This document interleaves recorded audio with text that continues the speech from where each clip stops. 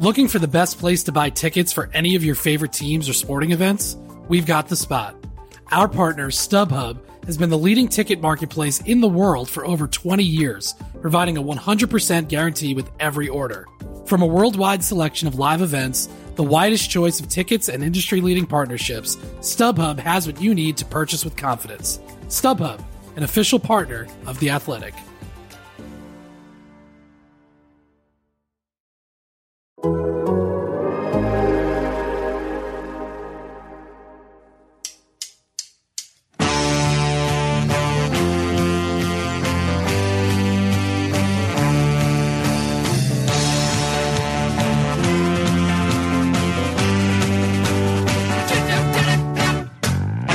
Total Soccer Show Women's World Cup Daily. It's all over. The US will not proceed after going the distance against the Swedes. There were moments where you could offer the US some praise, but probably not when it came to PKs. It's a tournament to forget for Vlatko and co. Where do we go from here? Well, keep listening to the show. Elsewhere, South Africa tried to stop the Netherlands in vain, but the Orange have set up a quarter-final with Spain. But today's show is mostly about the end of the US Eras Tour, a cruel summer that ended too swiftly with some bad blood and no encore.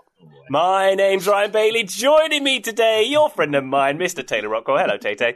Hello. That intro got the whole crew. Joe with the doff of the cap, Graham laughing, me very much appreciating it. Some nice Taylor Swift work by you, Ryan Bailey. Thank you very much. I know Joe's a member of the Swift Hive, if that's what we call it. So I am like a legit Taylor Swift fan, enjoy a lot of her music. People can either like me for that or not so much. Ryan, I very much appreciated those references. It gave me a smile on a day that I am feeling very sad, so thank you for that. Well, that's the intention, yeah. I think there's a lot of people out there who might be feeling a bit down in the dumps having experienced the Women's World Cup today, Joe. So people like Taylor Swift. She does really big concerts in NFL stadiums, so, thought I'd mention it. She's probably doing okay, all things considered. I think, even though it seems like her and Alex Morgan are tight, I feel like Taylor Swift is probably doing fine. You don't think she's taking it too hard today, Joe? Is that what you're saying? She's un-American? Is that what you mean? I wish I knew her catalog well enough to be able to spit something back at you that fits, but I just don't, so I'm just going to say, who knows, Ryan? Joe, look what you made me do. I was like, fine, the other ones are better, I'll be honest. Joe Lowry with myself and Taylor Rockwell, also joining us, returning champion Graham Ruthven. Hello, Graham.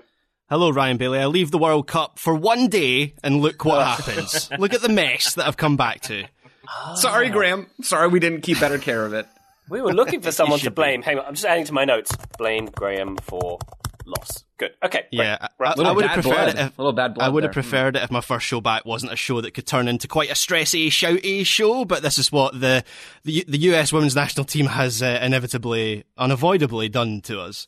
Indeed. Well, we'll see where the mood takes us on this episode, gentlemen. But if you do need further distraction, patreon.com/Total Soccer Show. If you want bonus content, well, we'll no doubt be talking about the USWNT and much more coming up. But a couple of highlights that have gone up over the weekend. Joe's Film Corner, which disappointingly for me was not about films. It was about film of sports. And also, Graham did a video showing people his car. Who's interested in that? Why would you do that, Graham? No one wants to see people showing you around their car on Patreon. Why would you even get the idea for that? Come on. You're right. I don't think people do want to watch that, but you did it first, Ryan Bailey. I know that you're baiting me here, and other people called for me to do my car, so I'm blaming you. It's all your fault.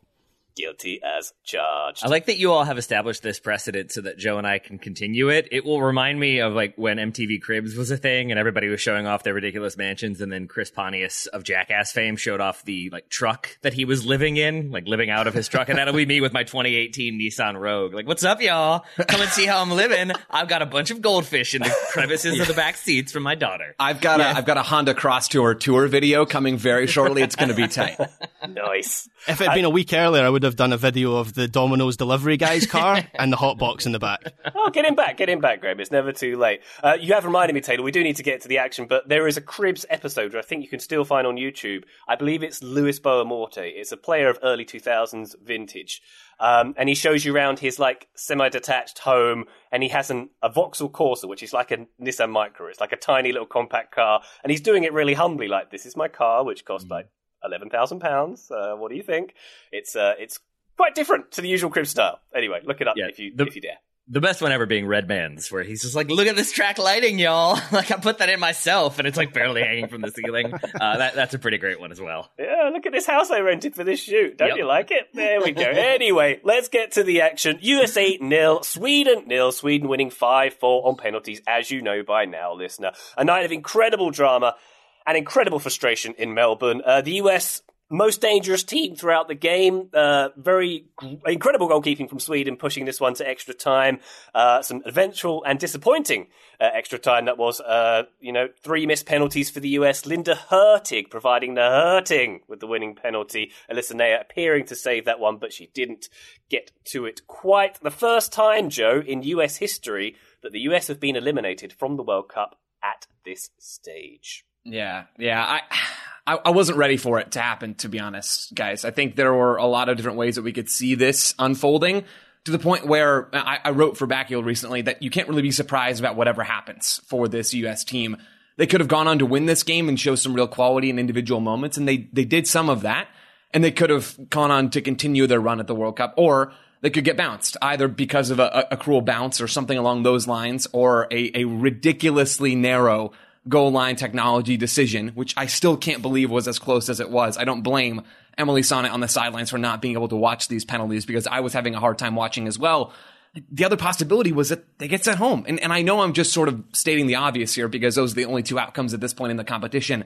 But the U.S. had sort of uniquely positioned themselves as a team that can kind of do anything. They could come out and really show some quality, or they could come out and disappoint.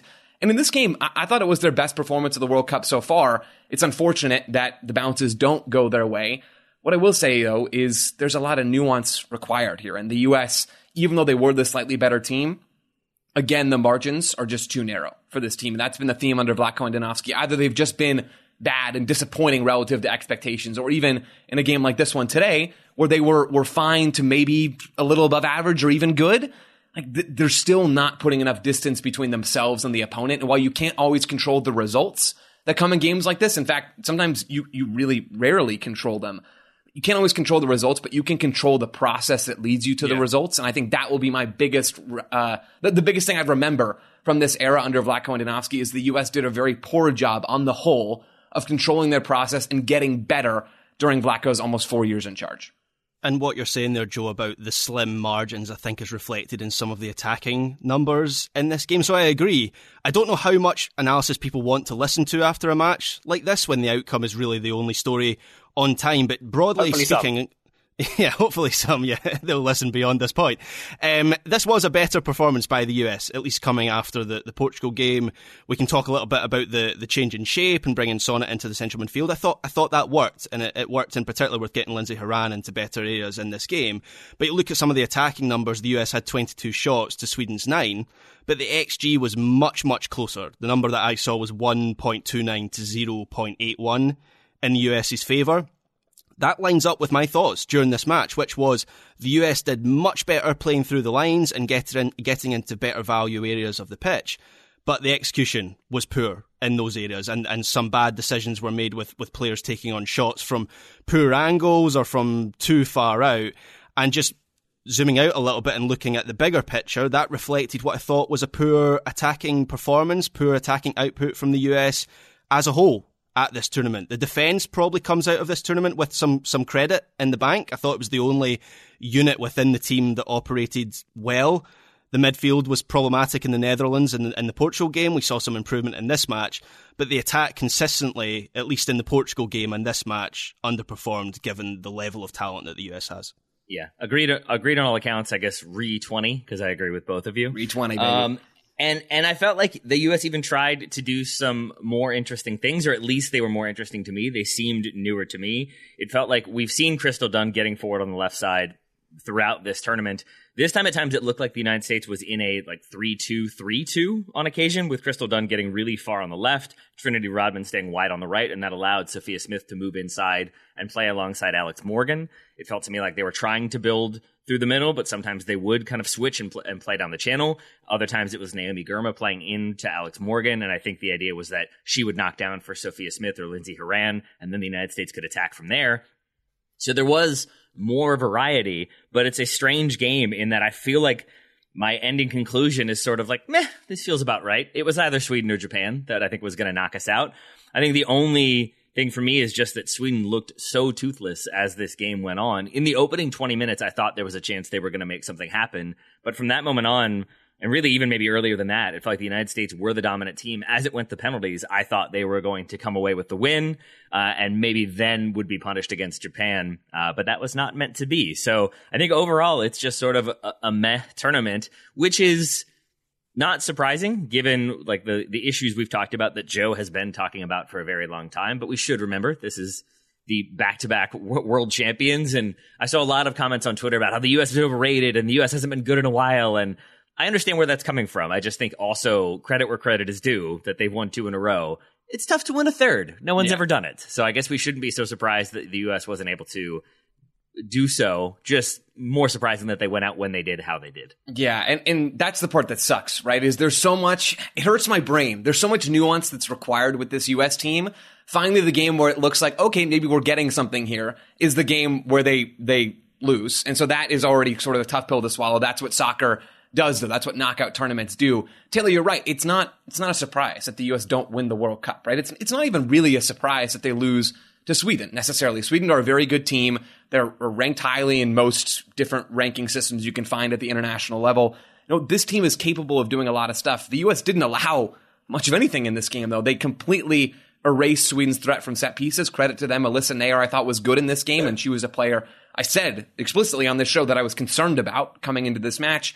She was good. By and large, the U.S. did many good things in this game, just as they have throughout this tournament. The real challenge, though, continues to be the attack. And that's been the problem over and over and over again. They just don't create enough high-level chances. Graham, I think it was you that brought up they get the ball in the final third, and maybe you would have a poor decision being made on a shot, right? Maybe you would have a moment where Trinity Rodman's in the final third. This did happen, and she could play one more pass or could drive forward 2 more steps, but instead decides to take a shot from outside the box. Emily Sonnett, the same thing in that first half. There were so many of those moments, and so it's this balance of, I can see a world in which the U.S. wins this game and continues on in the tournament, but you can't really be all that upset when you look at what was happening on the field, especially in that final third. You can't be all that upset that the U.S. ends up going home. Joe, I think you've more or less just answered the question I was going to ask, but I will ask it anyway.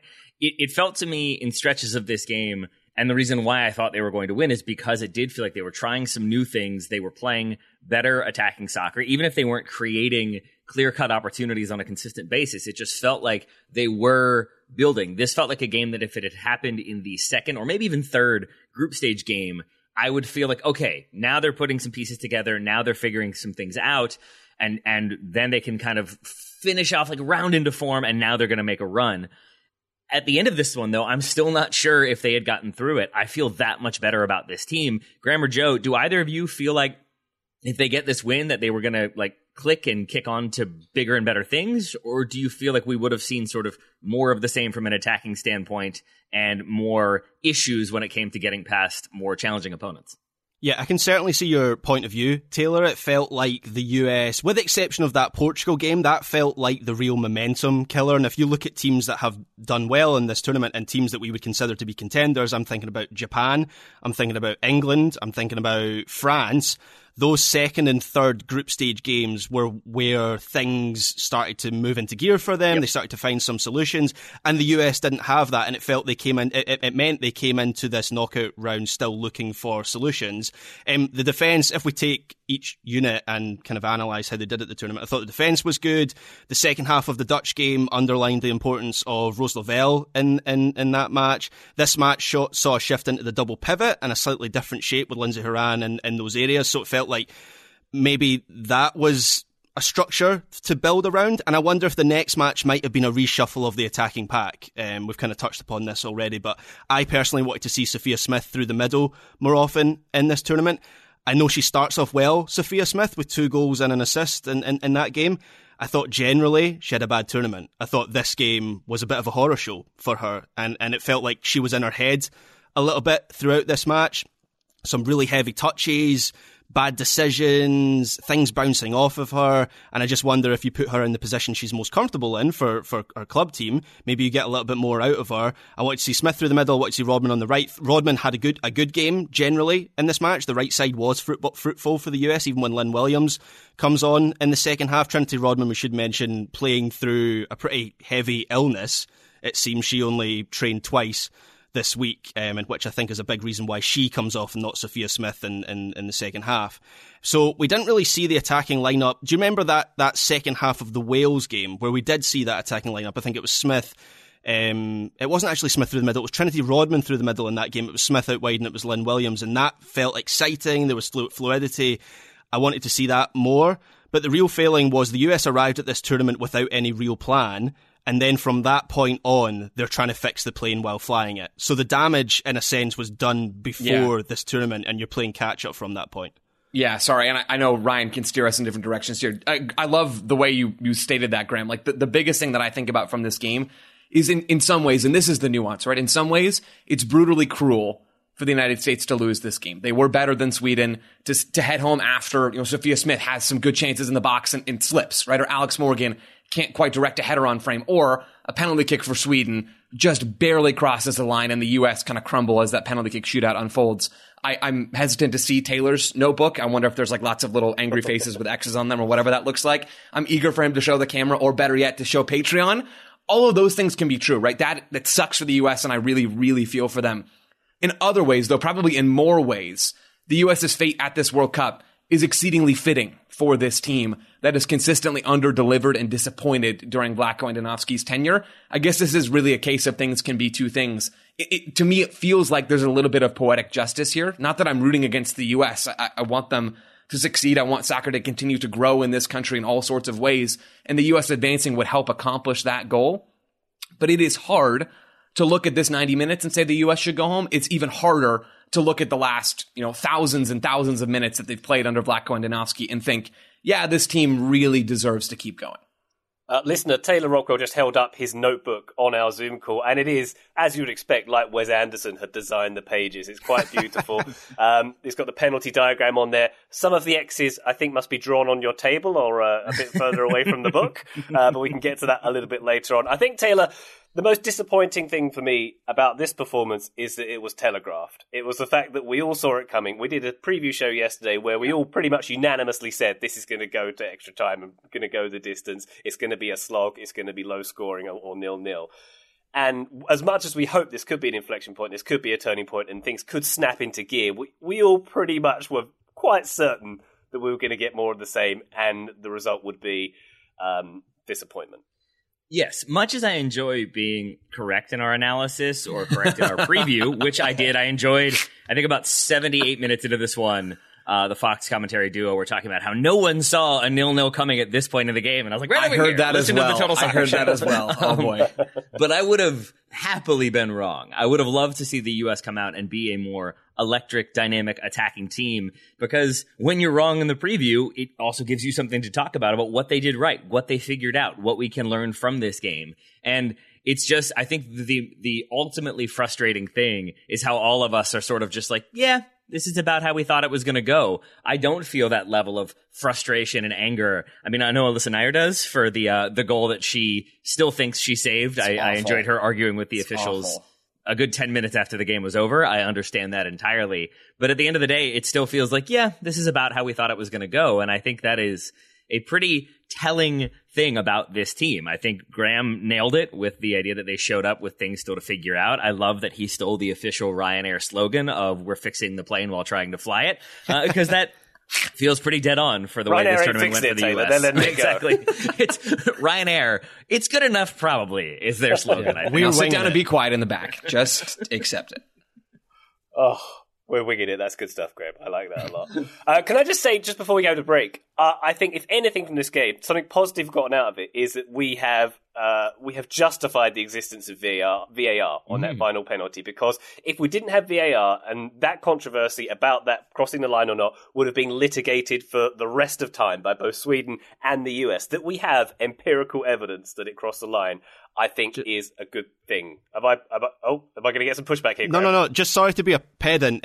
You mean goal line technology, right? Because that's where what the call comes down to, is it not? Well, hang on, Graham, you pedant. Isn't goal line technology a different thing where the ball, where there's a BP thing and it's not actually drawn by the diagram? I thought this was actual VAR they used in this instance. So there was like a graphic that, you look at the graphic and I'm not even sure if it is behind the line. It looks like kind of like half a millimeter. But yeah, I think when you get that graphic that shows from above and the ball show in relation to the line, I think that's a GLT, a goal line technology thing, rather than VAR. Graham, yes, I agree. It's helpful to have that technology, whether it's VAR or goal line technology. It doesn't really matter. It's helpful to have that to make a decision. Graham, is that why you have pedantophile on your business card? I was confused by that, so I guess that makes sense now. What do we think would have happened if there weren't goal line technology? Do we think that would have been given as a goal, or would it have been a save? I think it would have been a save. Yeah, absolutely. Yeah. I think the U.S. continue on. I mean, that's another, I love the Cruel Summer thing you referenced, Ryan, both because it's a Taylor Swift song that's good, and also just because it feels so true. Cruel is the right word, right? Like, that's just another in the cruel series of twists and turns in this particular game. It's the U.S. controlling most of the run of play, actually showing some soccer, like switching the field from side to side. Again, the bar is on the floor, but like the U.S. stepped above that bar a little bit, which was refreshing to see. And then they get into penalty kicks, and it feels like the momentum was entirely in the U.S.'s favor. It was, right? They had a chance to win the penalty kick shootout. Sophia Smith has a chance to do it. She shoots over the bar, then Sweden score. Then Alyssa Nair takes it, which is awesome, by the way. Didn't know she was sixth on the list. That's incredible. She scores down the middle. Like, what a savage. Scores right down the middle. Incredible. Sweden come back and score. Then Kelly O'Hara hits the post. And then Alyssa Nair guesses right, stops it, pushing the ball up in the air. Apparently, it goes just a millimeter over the line. It's brutal. Yeah. It is. You just know that Ederson is sending the clip of Alyssa Nair taking the sixth penalty in a World Cup shootout to Pep Guardiola. That is already in Pep Guardiola's WhatsApp. This shootout, it's worth recapping just how messy and chaotic this shootout was. The fact that 3 US shooters miss in a row from a position of being 4-2 up. One of those shooters is Megan Rapinoe, who is surely brought on to be that clutch player in that moment for the US. Another one of those players is Sophia Smith, who is meant to be the superstar of this team, the vanguard of the next generation. She misses. Alyssa Nair takes a penalty. You have Christy Mewis, her first ever touch in a World Cup is a penalty in a shootout. She doesn't touch the ball before it goes to a shootout. It was just extremely chaotic vibes from that shootout. Yeah, it was quite something as a spectacle. I'm not sure we'll see a shootout quite like that again anytime soon. Let's take a quick break. When we come back, should we talk about puppies, fireworks and candy, or should we carry on with this game? Let's decide in the break and we'll come back. Back shortly. This episode is brought to you by Michelob Ultra, the official beer sponsor of the NBA. Want to get closer to the game than ever before? Michelob Ultra Courtside is giving fans the chance to win exclusive NBA prizes and experiences like official gear, courtside seats to an NBA game, and more. Head over to MichelobUltra.com/courtside to learn more. As you've probably heard by now, we've teamed up with BetMGM this season. We'll be using BetMGM lines to make all of our picks, and we'll have special offers for our listeners each week. If you haven't signed up for BetMGM yet, use bonus code THEATHLETIC, and you'll get a 1-year subscription to The Athletic, plus up to a $1,500 first bet offer on your first wager with BetMGM. Here's how it works. Download the BetMGM app and sign up using bonus code THEATHLETIC. Make your first deposit of at least $10. Place your first bet on any game and claim your voucher for a 1-year subscription to The Athletic. See BetMGM.com for terms. U.S. promotional offers not available in D.C., Mississippi, New York, Nevada, Ontario, or Puerto Rico. Gambling problem? Call 1-800-GAMBLER. Available in the U.S. Call 877-8-HOPE-NY or text HOPE-NY 467-369 in New York. Call 1-800-NEXT-STEP in Arizona. 1-800-327-5050 in Massachusetts. 1-800-BETS-OFF in Iowa. 1-800-270-7117 for confidential help in Michigan. 1-800-981-0023 in Puerto Rico. First bet offer for new customers only in partnership with Kansas Crossing Casino and Hotel. Don't forget, if you haven't signed up for BetMGM yet, use bonus code THEATHLETIC, and you'll get a 1-year subscription to The Athletic, plus up to a $1,500 first bet offer on your first wager. Total Soccer Show Women's World Cup Daily. We continue with our debrief of the US exit from the World Cup in Australia and New Zealand.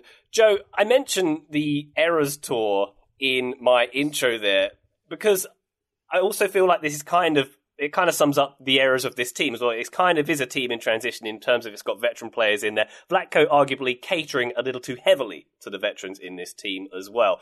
It kind of felt at moments like, I don't know, seeing like Motley Crue playing an aging rock band playing the hits when you should maybe go back to Taylor Swift. 19-year-olds. Sorry, coming back. Thank you. But like, I mean, Graham mentioning Megan Rapinoe being a clutch player who should come on at that moment. Her first touch when she comes on for Alex Morgan as well. Her first touch when she comes on is, letting the ball run off when she could have had a one-on-one. Her set pieces, man, were just the horrendous. Corners were not good. That's meant to be one of her things, isn't it? Right. So, but like to have that be the trick that you pull out at that late stage in the game, which has happened, of course, not for the first time at this tournament, and for it to be Morgan, who she replaced, we can probably agree hasn't had the greatest tournament as well. That's why I sort of went with the errors thing, because it feels like there's a new era coming, and there's been sort of a mishmash of errors in this tournament. Yeah, a little bit, right? I don't think the roster construction and the age demographics, which is kind of what you're getting at, is a problem. I'm not really sure that impacted the U.S.'s success or performances all that much. I would wager, and I don't know the roster breakdown, I would wager that the breakdown of ages is fairly reflective of the tournament as a whole on this U.S. team. What I will say is, though, Ryan, you mentioning like Vlatko's trick that he pulls out of his bag being Megan Rapinoe, that continues to be an issue, right? You mentioned Sophia Smith in this tournament, and Graham, you talked about how she had a poor game today. I think some of that blame should go on Sophia Smith, obviously, and I'm sure she would say the same. But some blame as well should go on Vlatko. And I want to be careful not to heap all of the blame on Vlatko and Donowski. He's not the one on the field. He is not the one playing. He's not the one either missing a shot or missing a pass that would lead to a shot. He's on the sidelines. He doesn't have perfect control over what's going on. But he does have control over some very specific things. And one of those things is the substitutions. And that's been a problem at this tournament as a whole. It is hard for me. I'm sympathetic to see it, but it's hard for me to think that Megan Rapinoe is the first or second winger sub off the bench in all of these games. And I understand that you want her to take a penalty. I probably would have made that same call. I don't know that I would have done it in that way and at the time that Vlatko did in this game, but I'm sympathetic to that. The one that I'm less sympathetic to is continuing to go for Alex Morgan time after time after time in this competition. I don't think she was bad, but when you have Sophia Smith, the best number 9 in one of the best soccer leagues in the world in the NWSL, and you only give her sporadic minutes as a 9 after Alex Morgan's come off the field. I think she plays the 9 in 2 games out of 4 in this competition, and just for a short amount of time. That's the one I don't understand. Like, I don't understand going to Rapinoe so early. I don't understand not starting Sophia Smith. Again, hindsight's 20/20, but this isn't just a hindsight thing. Like, we talked about this before the tournament. We talked about it during the early stages of this tournament. I think that is one thing that the blame sits very squarely on Vlatko's shoulders for. I look forward to Alyssa Thompson's family blackmailing Vlatko after this tournament, Gio Reyna style. Oh, dear. Graham, we haven't really actually mentioned Sweden very much. A team made a lot of changes since its last game. Zakira Musovic, the goalkeeper, made 11 saves, was pretty crucial to keeping this game competitive until the end. Yeah.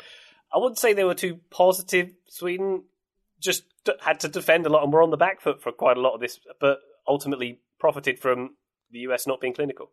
Yeah, so Musovic made a couple of sensational saves. There were 3 or 4 really good ones, a couple of sensational saves, 11 in total, and had it not been for her, then the US might well have won this match in, never mind extra time, in regulation time. There was a save from Lindsay Horan in the 53rd minute, which is a ridiculous stop. The replays, I don't think, do justice to how hard that ball is hit and how quickly Musovic has to get down there to make the save. And how much traffic there is as well. She hits that through like 3 players. It's tough to see until the very last minute. It's an incredible save.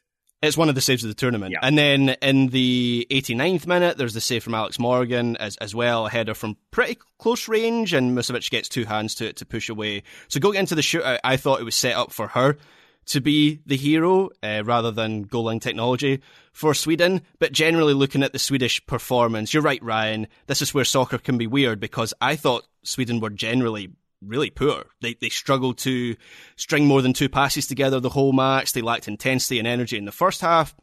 They weren't able to build possession on the right side like they usually do. The quick switches over to Fridolina Rolfo never really materialised. The US even dealt well with the Swedish set-piece threat. I thought Alyssa Nair, while kind of living on the edge a couple times, generally did well with dealing with those moments. And they were a bit quicker, Sweden, out to the ball in the second half, but their possession play I didn't think was really much better. They did make a double sub in the second half, and they reshuffled a bit with Rolfo into the number 10 role. Jakobsen comes on the right, and then Hurtig on the left, and they went longer, a bit quicker, and that put some pressure on the US defence.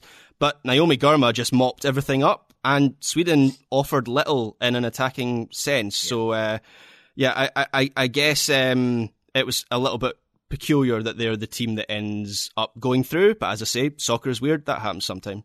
It seems, from what the Discord has informed me from our reliable Swedish correspondents, that the Swedish media perception of this game was, oh, great, we get the U.S., they're going to find their form, they're going to smash us, and even though we've played well, we're going to get knocked out. And I just wonder if that bled into Sweden's preparations for this game, because it felt to me like their entire game plan was basically nullify any attacking threat from the United States. And that starts with, I think, their overall shape to this one, because Kanerd, which I'm probably butchering the pronunciation of, but Swedish is difficult. She's been such a good attacker and has been so electric out wide, taking people on, creating chances, playing balls in, and even cutting inside and being another sort of striker at times, or like at the very least, a very key attacker for Sweden. In this game, it was telling to me that she, at times, looked to be a right wing back, that Sweden often were in a 5-2-3. Sometimes it was a front two when they were defending, but a lot of the time I saw Kosovari Asllani sliding over to the right wing and Kanerd dropping deep, and that felt like a pretty logical way to nullify Crystal Dunn being more attacking. But it seemed to me like Sweden were very much focused on the defensive side of the game, and kind of exactly who we thought they were going to be. Defensively solid, and then looking to hit on the break on occasion, but trying to focus on set pieces and make something happen there, and relying on a goalkeeper to make a bunch of saves, which Musovic did. I think on that note, Alyssa Nair really was a key performer, maybe the key performer for the U.S. in this game. I have 5 different times in which she makes big saves or catches the ball or punches it clear in traffic. And I think for that to have been a primary point of Sweden's game plan, I think Alyssa Nair really rose to the occasion and nullified a lot of what they were trying to do. But I still think it was a smart enough defensive game plan because they get through, even if, what was the XG you saw, Graham? Like 0.89 or something? Not a lot of attacking creativity. Yeah, indeed. Taylor, I'll say this one, the feeling in my tum-tum watching this was like the feeling I used to get in my tum-tum watching the England's men's team at a tournament, pre-Gareth Southgate, let's say, where you know the talent is there on paper, where you know this team on paper has the ability to go all the way. But you also know, as the tournament goes on, that the teamwork isn't there. You know that the tactical plan isn't there. I just got such similar vibes from that England era to this US women's era, and it's really hard to get out of that funk. So, I mean, I suppose my real question here is, how does this team get out of this funk? What happens next for Vlatko? It's an interesting question, because I think they'll obviously have some time now to figure things out. We were having that chat in the Slack before we started recording about what happens. Does Vlatko see out the rest of his contract and then gets, I guess, not reappointed? Does he step down right away? I have a feeling he is okay with sticking around. Everything he's said in this tournament so far has me feeling like he's sort of everything's fine, we're moving in the right direction, things are going okay. So maybe he steps down, but maybe he's around for a little bit long after this tournament. Either way, I do think we've already seen Julie Ertz retire. I think we'll see some of the veterans step down, or less likely to get called up. Maybe they get a few send-off farewell games. But I hope that there is evolution in this team. It feels like a team that we're just complacent and sort of, I think maybe this is lazy, but I feel like this was a team that sort of expected teams to be afraid of them. And that was never more apparent to me than the Megan Rapinoe substitutions, that it just felt like this, we're bringing on the cheat code, just wait. And I felt like most teams were just like, a player who's not fast and isn't particularly good with her service and doesn't really track back defensively. Oh no, whatever will we do? How will we handle this? And it's sad that, if this is her last game for the U.S., or at the very least her last World Cup, it ends with her skying a penalty. But it also felt sort of on brand for this team. It's in looking at the penalties for a moment, I think they miss 3, all of them off frame. Musovic, for all of her work, does not make a save in the shootout, but it's worth noting that 2 of the 3 misses are when Musovic goes the wrong way. And if the players had just sort of evaluated the situation as they're running up, or maybe not gone top bins, two of the 3 misses are both aiming for the top corner. it's a very different story. And I feel so bad for Sophia Smith. You could see her just in weeping in tears, being consoled by teammates afterwards. And I think it's partially for the way the game played out, but very much for the fact that she could have sealed it. But I don't think Kelly O'Hara subbing on. I don't think she was brought on in the 90 or the 120th minute to miss her penalty. It felt sort of like par for the course for this team, that you have the talent there, you have the individual ability to create, but also the reliance on individuality can come back to haunt you if you don't have other options, if you don't have other ways of playing, and the United States didn't. And so they created more. It felt like even if the XG was lower, this was, I think, the best performance we've seen from them in this World Cup.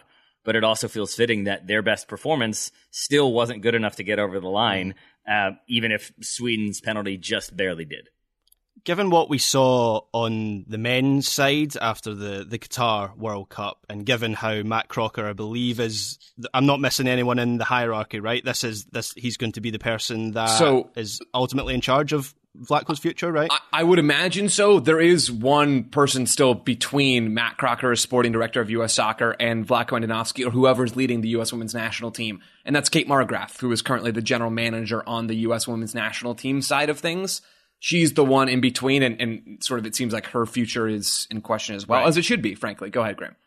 Yeah, so if Crocker is the guy setting the tone and outlining the framework, not just of the team and what the future of the team looks like, but also the search for Vlatko's replacement, because even if he stays until the end of the year, you would have to think that is him done. Okay, if he goes soon, then that process will start sooner rather than later. But given what we saw on the men's side, this is the point I'm trying to get to, it feels like maybe that process will take some time. You know, the next World Cup isn't until 2027. That is some distance away, obviously, 4 years to get it right.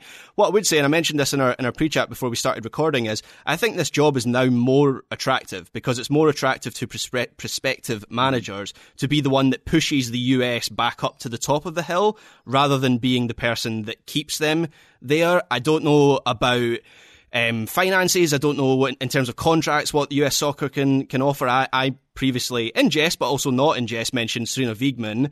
She is under contract with England until 2027, so I don't know whether she would leave for the US. yeah, England would not like to see the back of Serena Wiegmann, but that is kind of the level that the US should be looking for. Like, they should be looking for the best international manager. They should be looking to the Serena Wiegmann kind of shelf. And as I say, I think this job is now more attractive in a strange sort of way that since the US has crashed out of this tournament. Graham, agreed on the attractiveness of this job. Either way, after this tournament, there was going to need to be some construction work that's done, maybe a little bit of demolition work inside U.S. Soccer. I mentioned Kate Margraf there. I place a lot of blame on her and on U.S. Soccer. It's hard to know exactly, who all is doing what, even with some different job descriptions.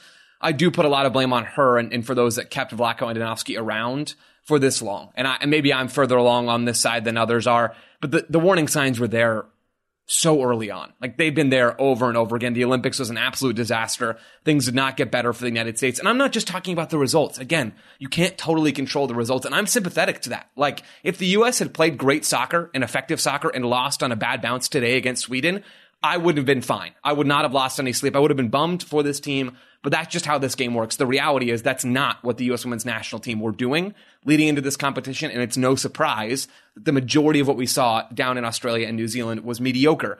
Vlatko Andonovski probably should not have been in this job coming into this tournament, and those that let him continue, I think, deserve some blame. So there's a possibility that we will see some restructuring, or at least a new person above Vlatko, and we will certainly see a new Vlatko, like a new manager, right? I think that will happen. I don't think Vlatko is going to coach another game. The U.S. have 2 games coming up against South Africa in September. I would be shocked if we don't see some sort of interim person leading the U.S. in that competition. Vlatko went out and failed at the Olympics and failed at the World Cup. There's no way he is the next guy for this team. And yes, the World Cup is 4 years away. The Olympics is 1 year away. And I know the Olympics doesn't have as much prestige on the soccer side as the World Cup does. That's the great thing about women's soccer, though, is you get multiple big-time international tournaments, even if there is a clear hierarchy between them. You can't afford to just dilly-dally around, give Vlatko until the end of the year, and then find somebody and wait. You have to be moving forward with this process, and that should not look like Vlatko Andonovski still looking around and being a part of this team. And I think even he would probably recognize that. So a point for me, and then 2 questions specifically for Joe. The 1 point for me, I think I'm a little less optimistic about the appeal of this job than Graham is, but I will say, for some of the players that we talk about needing to move on from, how the program needs to evolve, how we need to keep sort of bringing through young players, I think it's a lot easier to do when the U.S. has been booted out in the round of 16 versus when they're the 2-time champions. I think it's harder to move on from, say, Alex Morgan and Megan Rapinoe when they have won 2 World Cups in a row. I think there is a bit more influence there. And so I think that probably does make it a little bit easier. The Vlatko question is still sort of confounding to me, because when he is appointed, lest we forget, like, unanimously, this is a great hire. He is loved by players. No one has a negative thing to say about him, which now in retrospect is maybe itself an issue, that like maybe he's too liked by players. But it felt to me like everyone I talked to in like the women's game said he's a great hire. He's a smart hire. The players love him. He's going to get the best out of this team. And then the Olympics happen. And Joe, my first question for you, which I'm assuming is just a yes answer, is after the Olympics, is that when you think they should have said, you know what, this isn't working? Like, we need to change course? I think so. I would have been fine even to wait a little bit longer, right? I know the Olympics get pushed back, and so that means you're up against it a little bit.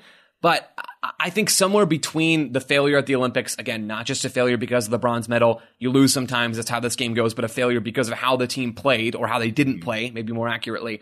I think you either go then or you wait until a little bit later in the cycle when you have even more evidence and say, yeah, this just isn't working. Like, something's not working. Let's try to get a fresh voice in. We still got 18 months until the World Cup. That is time to build something with an elite player pool. I think really anywhere in that would have been just fine. And then the follow-up question then for you.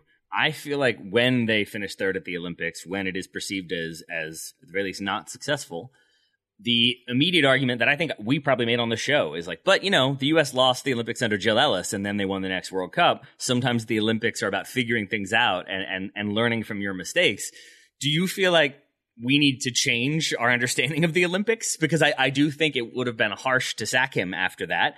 It sounds like you do sort of as well. But at the same time, if we're treating it as a major competition, like, should we basically be valuing the Olympics more? And if they go poorly, let's say we appoint somebody, Vlatko steps down, somebody new is appointed, and then we finish fourth at the Olympics or don't even make it to the semifinal round. Should that person be sacked? Do you feel like we need to be a bit more okay if things don't seem like they're moving in the right direction?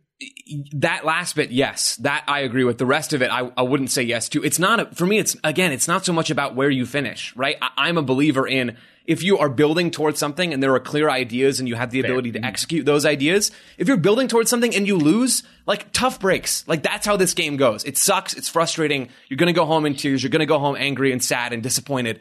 That's how this works. If you're going out there and not building towards anything, though, and you crash out and you fail, like, yeah, that's when you start to evaluate. And that's what the Olympics was for the U.S. And I as disappointed as I was in the U.S. at that point, I think there is an argument to give Vlatko a little bit more time. And there would have been an argument to sack him as well. But it's not about, like, prioritizing or deprioritizing any particular tournament. It's about, like, watching the games. It's about U.S. soccer realizing the lack of quality that's been on the field for this team for so long, and realizing that they need to do something about that. Realizing that Vlatko Andonovski has been an underwhelming manager for so long, and the execution under him has been poor, even if not all the blame should rest on his shoulders. So for me, the U.S. could go out in the Olympics in 12 months and not do anything in the knockout rounds. They could struggle. They could get bounced early on. They could end up with bronze or worse. But if we're seeing something built, then I'm much more willing to sort of chalk that off as a one-off than if it's like, okay, this is the same stuff we've been seeing for years and years now. Nothing has gotten better. Graham, something I mentioned after the Portugal game on the pod, to get back to the errors kind of conversation, does the US need to accept that? Sorry, I can't. I love being thematic, Taylor. That's all. Does the US need to accept that there is a new era here? There's a new normal in women's soccer here. The talent gap is closing. The days of the US having massive financial disparity with the rest of the women's game is over. That, you know, other programs are catching up. The expectation of getting to the final four, maybe final two minimum in a tournament, is perhaps no longer realistic. Is that fair? In a sense, yeah. I mean, I think US soccer and American women's soccer should accept the challenge without accepting that they can't be the best in the world still. Like, the infrastructure is still largely there in women's soccer. It's still largely stronger than it is in most other countries in the world. You look at the talent that's coming through in this team, and I still think there's a lot of, like, no other country is consistently producing players like Sophia Smith and Trinity Rodman and Naomi Gurma. And these are high quality, world class athletes who should be aspiring to win World Cups and the biggest honours in women's football. So I get what you're saying. Yes, the landscape has shifted, and this World Cup, it feels like that dynamic and that landscape has changed in countries like England, and I know they go out of this tournament, but Germany, broadly speaking, and Spain and France have clearly made up a lot of ground, even since the last World Cup. But that doesn't mean that the US's program can't be successful, and can't even, like, this program can still be dominant. Like, that the US is still in a good position ahead of the next World Cup, but lessons have to be learned, otherwise they'll just repeat this cycle all over again. And I think that's where Joe's frustration comes from, is that they have repeated this cycle for too long, and now needs to be the moment that changes are made. Indeed. Let's hope that cycle is broken. Taylor, any more on that cycle, or any more positive notes to leave on before we head off and talk about the Netherlands? No, just that I sad. Oh, Joe, you sad or you happy inside? I sad inside for sure. The positive spin here is we should expect a new manager. We should expect some changes coming here soon. It's reasonable to expect that the next manager that comes in will do a better job than Vlatko Andonovski, because frankly, it would have been difficult not to do that. So I think that's a huge positive. And there are some intriguing names, not necessarily from inside American soccer. Like, that's part of the problem that got the U.S. here on the player side, is the coaching development in the United States is still behind. Like, the infrastructure isn't there. The quality isn't there. You try to think of an American name for this job, and it's very, very difficult to think of ones that are extremely compelling. But even outside of that, and that is a problem, which should be addressed. But for the sake of the team's progress in the immediate future, there are other names you can go and look at. Gremmy already mentioned some of them. I'm still sort of taken by Futoshi Ikeda for Japan. We'll see what happens there. I know that other entities, let's say, on the sporting side are very much looking at him. So that's one side of this. The other thing is there's more talent coming. You know, we won't see Megan Rapinoe at another World Cup. We won't see Julie Ertz at another World Cup. We will see Alyssa Thompson at more World Cups. We will see Olivia Moultrie at World Cups. We will see Jaden Shaw at World Cups. We will see Corbin Albert or Sam Coffey at World Cups. There's so much quality in this pool that is sort of yearning for some sort of cohesion. And if that arrives, and I'm optimistic that it will, if that arrives, then I think this team immediately becomes another team that you can sort of say, all right, they could be in the final two of any World Cup. They could be lifting this trophy, and nobody's going to bat an eye. Yeah, and the other silver lining is this team seemed to be causing people nothing but pain watching these games, and now that's over, and there are loads of fun teams at this tournament. So if you detach yourself from the fandom of supporting this team, which obviously I get, and I understand the pain that an exit will have caused, this tournament, from a neutral's point of view, is now more interesting for the US not being in it. There is going to be a new champion, whether that is Spain or Japan, who seem to be the new favourites at the moment, or England. They're fun to watch. I mean, not fun for me to watch, but for everyone else to watch. England have been fun to watch. So I am looking forward to the quarterfinal stage onwards, because it feels like we're kind of losing either bad teams or mediocre teams, or teams that are not playing up to their potential like the US, and we're starting to get the real quality.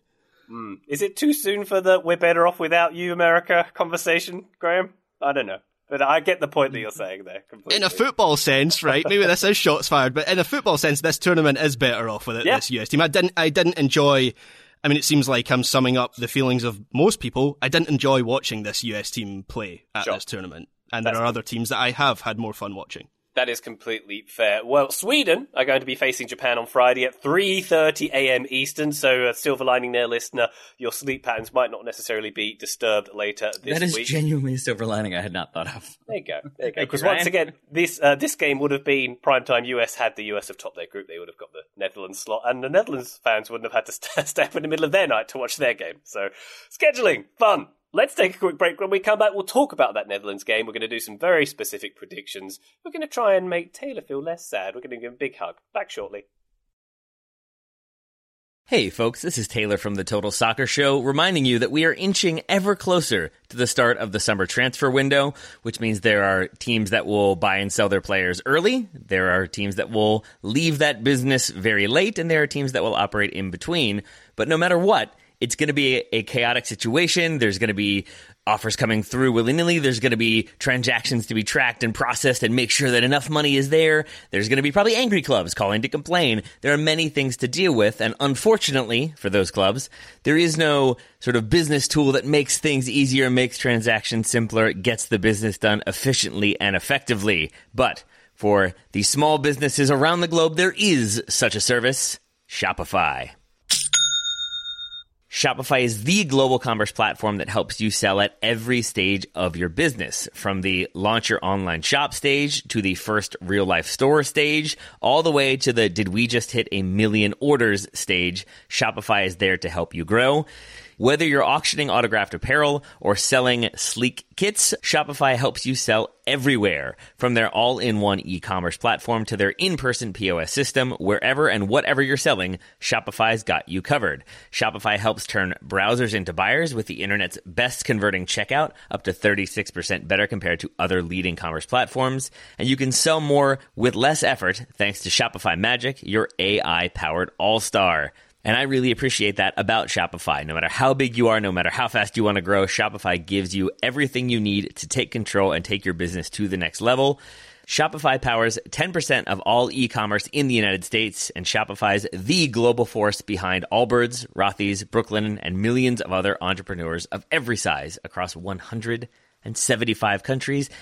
That's as many countries as will be selling players in the transfer window this summer. Plus, Shopify's extensive help resources are there to support your success every step of the way, because businesses that grow, grow with Shopify. Sign up for a $1 per month trial period at shopify.com/TSS, all lowercase.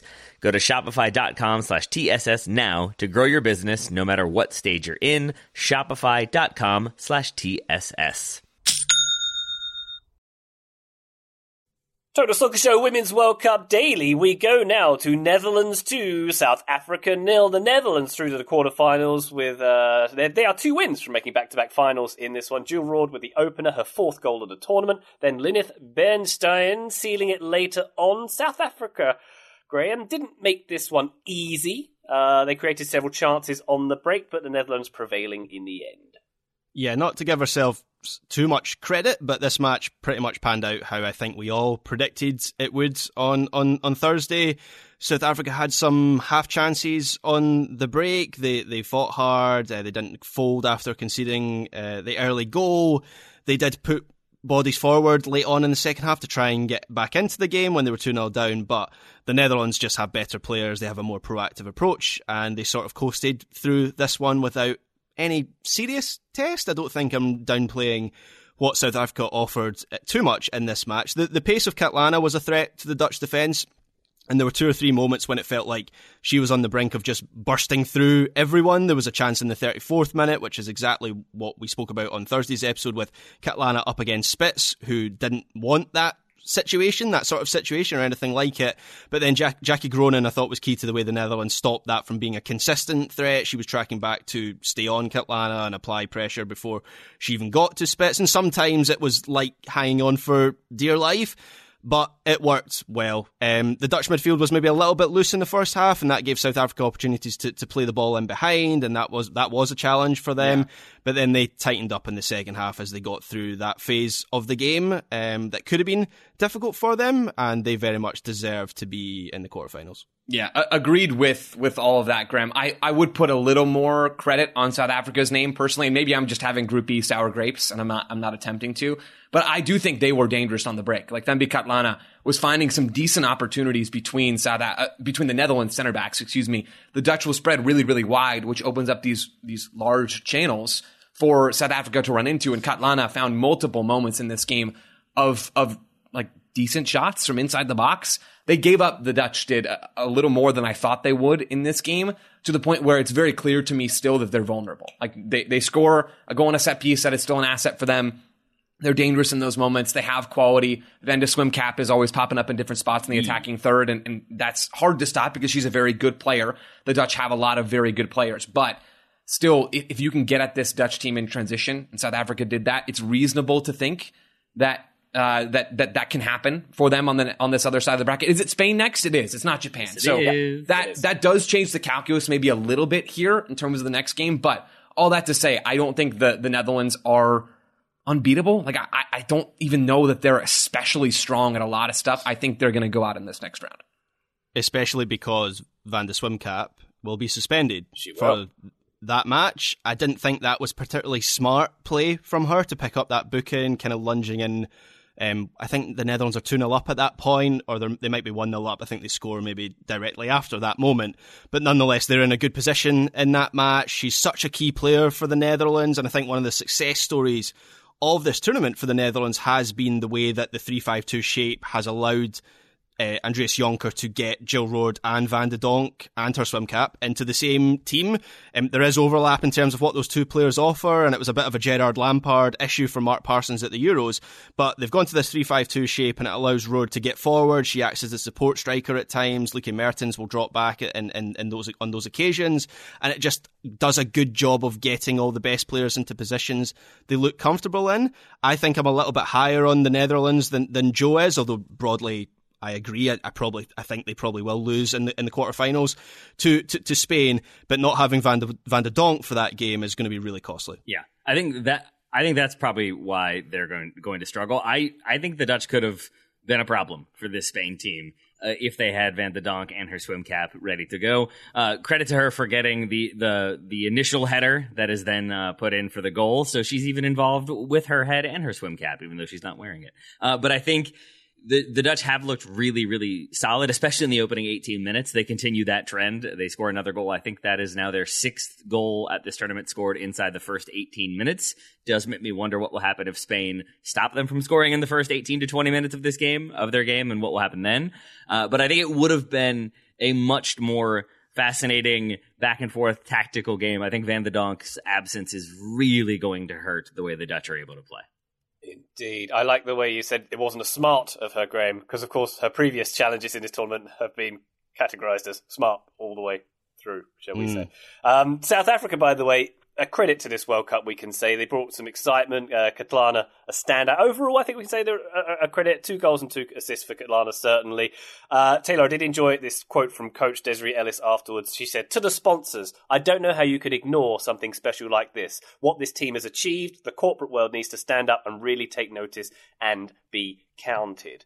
So a nice little call out that a bit more support should be coming to this team, and maybe some others in the next tournament.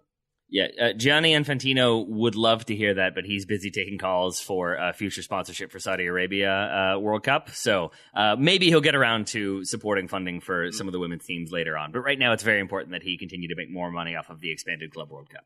What are the chances Infantino is right now somewhere in the world with a drink that is made from a hollowed out coconut with a little parasol? I can't remember. Has he returned? He left, and then I think a lot of the scrutiny brought him back for one game. I don't know if he is still there for the knockout round. You would assume he would be as the president of FIFA, but I feel like odds are greater that he is drinking something out of a coconut somewhere on a tropical island. Yeah. He's like, "Is that our tournament? I didn't know that. Did we arrange that? I forgot we did that." I mean, I'm making a joke about Infantino, but to the point of your actual question, like, I think that is going to be a major theme, or should be a major theme coming out of this, is how many teams that I expected to not do well, how many teams I expected to just get blown out, have done the opposite of that, and in a few different cases made the knockout round and could potentially keep going from there. So I think what we've learned is that teams can kind of pull through when they work together and play together and have a few key individuals, but better funding and more resources would certainly make that a more balanced playing field and make that more likely to occur. So yeah, let's get some better sponsors, let's get some more money. That would be fine with me. Yeah, and one thing we should mention today is this is now the highest attended or most attended Women's World Cup of all time. There's still 11 games to go, and those games, of course, are the most consequential with, you would hope, big crowds. Yeah. So it looks like we're going to smash that record, which is good news, of course. Not to be a spoil sport there, but I'm assuming part of that is to do with the fact that it's an expanded World Cup, and the last one before it was an expanded World Cup. So I feel like more games means more people attending, right? Yeah.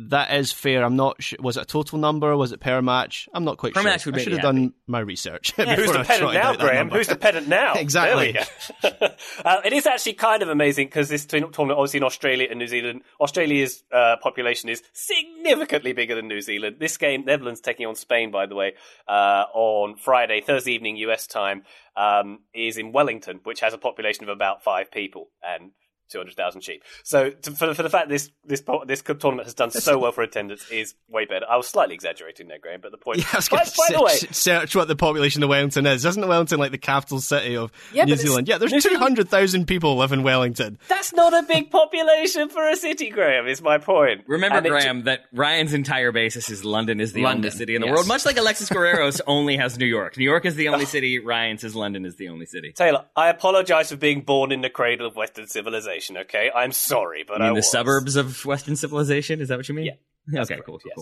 Did you not leave the cradle of Western civilization to come back to London? I left to go to the centre of the universe, Charlotte, North Carolina. Right, okay. That's another conversation for another time. The game, Netherlands taking on Spain in Wellington. By the way, it just makes me think of Flight of the Conchords as well. Whenever someone mentions Wellington, I do love it, and long may that continue. This game at 3 a.m. Central European time, so both fans of both sides once again suffering from the US not topping their group because this What game. day is that? If we have to suffer, everybody else has to suffer too. That's what I'm going to say. That's on Friday morning, Graham, at 3:30 Eastern. 3:30 Central European time. It would have been US prime time Thursday night. Hey, that's another story for another time. Let's do our very specific predictions to wrap up this show, shall we? The games for Monday, which we'll be discussing, are the host Australia against Denmark and England taking on Nigeria. Taylor, where did you land with your very specific prediction? I have one for Australia-Denmark. I think Joe and I are in a similar line of thinking that this one is gonna be ugly. I think there would be a combined, at least there will be 22 fouls between the two teams, which is about par for the course for the Danes. I think they've gone between like 9 and 12. Australia has fluctuated between 5 and 12 in their games, but I think this is going to be a very like emotionally charged game for Australia, playing in front of a home crowd, obviously. I think, but both teams are going to be sort of playing direct on occasion, lumping it into the box, and I think trying to limit the effectiveness of counterattacks. I think there's going to be a lot of fouls, a lot of physicality on the set pieces, so I could see a set piece being taken, a whistle being blown, and a free kick going the other way. I think we're going to get at least 22 total fouls in this game.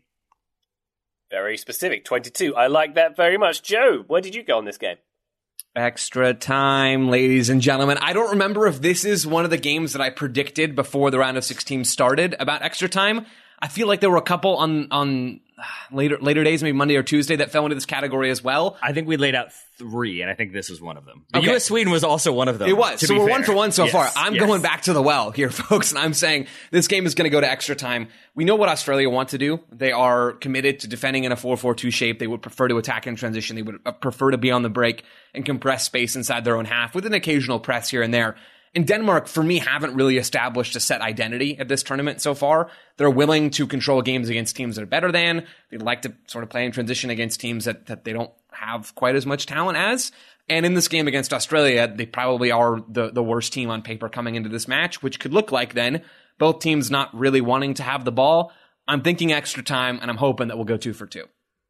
Okay, that's less specific than 22 combined fouls, but hey, Joe gunning for that VSP title. What can I say? Okay, how about this? I predict that this one game will be played in 120 minutes of soccer with penalties potentially at the end of it. Well, more numbers. Did that work? More numbers in there? Good. Great. Are we counting the massive chunks of extra time, or stoppage time, being added to games? Yeah, that's no, regular 90. I hope we are. I'll be gracious and not count that as towards my 120-minute tally, but that is tempting. All right, Graham, where have you gone? So I'm going to the England-Nigeria game, and my VSP for that match is Alex Greenwood will attempt more long passes than any other England player. That hasn't happened yet at this tournament, but the possession base has shifted for England since the Keira Walsh injury. Now, I should mention that just before we started recording, Serena Wiegman revealed that Keira Walsh is back in training. She trained today, and if she comes through that training session unscathed, she will be available for selection. So I'm kind of gambling on Walsh either not featuring at all in this game or not starting. I would be surprised if she was in the starting lineup, but Wiegman is doing some interesting things with the back three and then Katie Zellum in central midfield. And when Australia scored twice against Nigeria in the group stage, they exposed space on the right side. England will have Lucy Bronze riding high on that side. Greenwood will be the left-sided centre-back. And so I think that diagonal pass out to Bronze will be a key part of how England play. So yeah, I think she'll attempt more long passes than any other Lioness player. Very good. Yeah, as you say, Graham, all Lionesses fit for this one, so we shall see how this one lines up. By the way, Alex Greenwood, whenever I hear that name, might just be me, but reminds me of the band Phantom Planet, whose singer was called Alex Greenwald. Who was also the bully in Donnie Darko. Alex Greenwald didn't even make that connection, I'll tell you that right now. That is definitely only you, Ryan Bailey. Is Alex Greenwald a listener? I don't know. We'll the find OC out. is 20 years old this week, Graham. That's the title song that they did, of course. I'm going slightly off course at the end of this podcast. I'll give you my very specific prediction. Just slightly. My very specific predictions for England versus Nigeria as well. Alessia Russo is going to take more than 40 touches. That'll be the most of any game she's had thus far. Against Haiti, she had 36. Against Denmark, just 26. Against China, 34. I'm expecting England to play with the back three again with Russo and Hemp up top. Expecting a reasonably dominant display, hopefully. Rachel Daly is probably left wing back, providing some service and some nice passing triangles with Russo up top there. This team growing into the tournament, lots of possession, lots of touches for Russo is my prediction. More than 40, to be precise. A cool person would have said more than 60, I'm just going to say. More than 30 passes for Russo. There we go. There's my prediction. I know how this works now. All right. Excellent podding, everybody. Listener, thank you for joining on this one. Taylor Rockwell, thank you very much for your dissection of this US game and much more. Thank you, my friend. I look forward to continuing to watch the Women's World Cup now without the dread and anxiety being involved. There you go. Shoulders can drop. You can relax. And like Graham said, things are better now, Graham. Who hates the US? I thought you were going to say, right? Like every World Cup for Graham is, like without that stress and anxiety of watching a team that he's... Why? Graham. It was right there, Ryan. Graham, thank you anyway, sir, for your contributions. Thank you, Ryan Bailey. And Ryan Bailey. Joe Lowry, thank you very much indeed, sir. Yeah, 22 players on the field for USA Sweden, but feels like Vlatko Andonovski is the anti-hero. Just a sad start to August, fellas. Nice. Nicely wrapped up. Bookends, we call that, Joe. Very nicely done. Listener, thank you for joining us on this journey. We'll be back on the feed tomorrow with more Women's World Cup Daily, but for now, bye!